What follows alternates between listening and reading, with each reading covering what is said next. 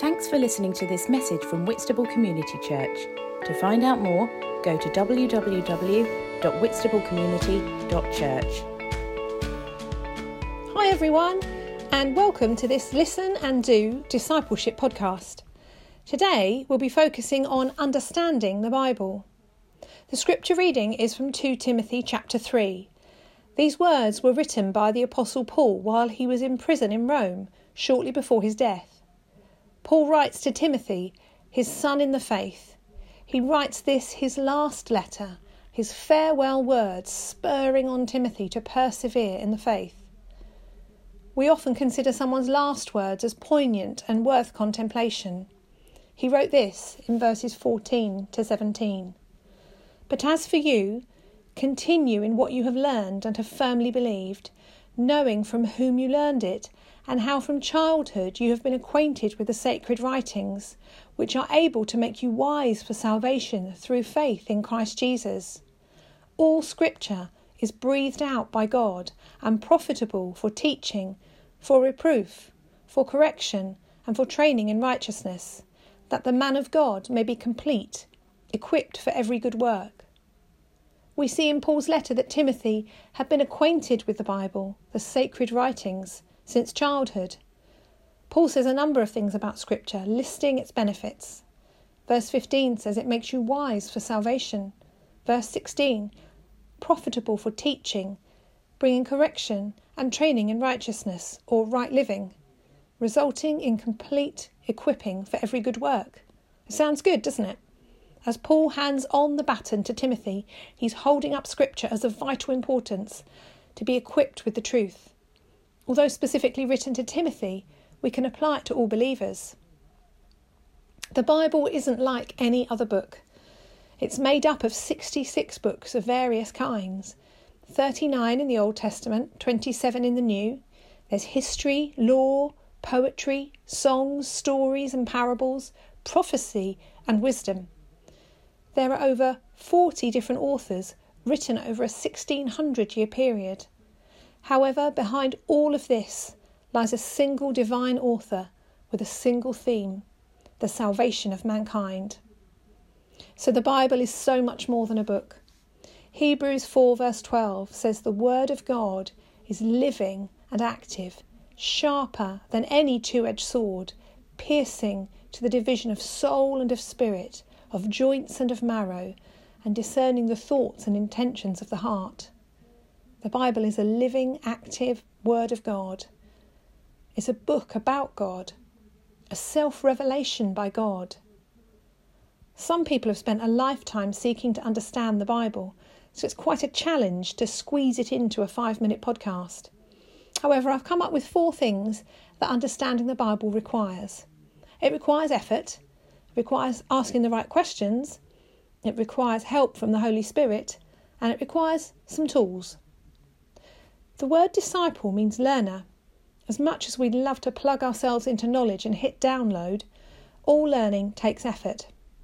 The effort we put into understanding the Bible could be likened to mining for gold. You may have seen the TV series Gold Rush. The operation to mine for gold is massive, with huge mining equipment. At the end of the season, the workers gather to see how much gold they've mined. They watch as a small pot of tiny flakes of gold is poured out on the scales. All that hard work and effort produces a small but significant find.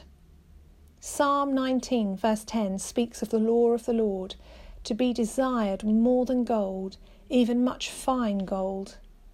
Those who mine the word of God discover truth of great value. Understanding the Bible also requires asking the right questions. Who wrote it and when was it written? Help to give us a sense of context, and we can have an idea what the author meant to say to the original audience. In what style was it written? Is it poetry or prophecy? Is it a parable or law? Why was it written? Was it a historical account? Was it for instruction, rebuke, or encouragement? What is God telling me about himself? And where does it fit in the big picture of the salvation story? We can bring our questions to the discipleship group I love how God can use one another to bring a fresh perspective on a verse or a passage. Understanding the Bible isn't just the result of human effort and probing questions, but the result of the Holy Spirit working in and through our efforts. Bible teacher and author Jen Wilkin said, "Prayer is what changes our study from the pursuit of knowledge to the pursuit of God." It's important to start our time of Bible reading with prayer, seeking the God who breathed it out, asking Him to bring us understanding and revelation. I love the experience described by the disciples as the resurrected Jesus explained to them the scriptures concerning Himself. They said, "Did not our hearts burn within us while we talked with Him on the road, while He opened to us the scriptures?" The Holy Spirit brought them revelation.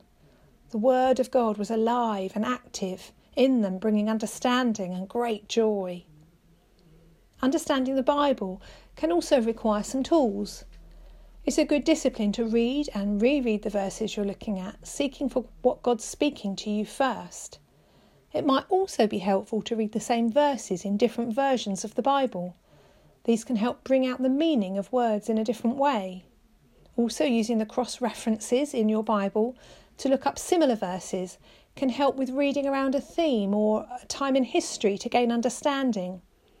A study Bible can be a good investment with explanatory notes, the meaning of words and phrases, and historical context. Theologians have written detailed commentaries on the whole Bible. If you don't have access to one, the internet has websites like BibleStudyTools.com, where you can look up the bit you're reading and go deeper in understanding. There are free Bible apps like Blue Letter Bible and YouVersion that have easily accessible Bible study help. We also have each other. So often God uses His church to bring understanding, either through the preaching of the Word on a Sunday or through small groups or discipleship. As we seek to understand the Bible, we do so with our disciples' L plates on. But I believe with some effort, asking the right kind of questions, accessing helpful tools, with the power of the author himself, we are set to gain a precious treasure of much fine gold. I've got some questions for you. How do you approach understanding the Bible? Can you relate to the disciples' moment of revelation as their hearts burned within them? When have you known God bring you revelation through the Bible? And are there any Bible study tools that you have used and would recommend? I hope you have a good discussion.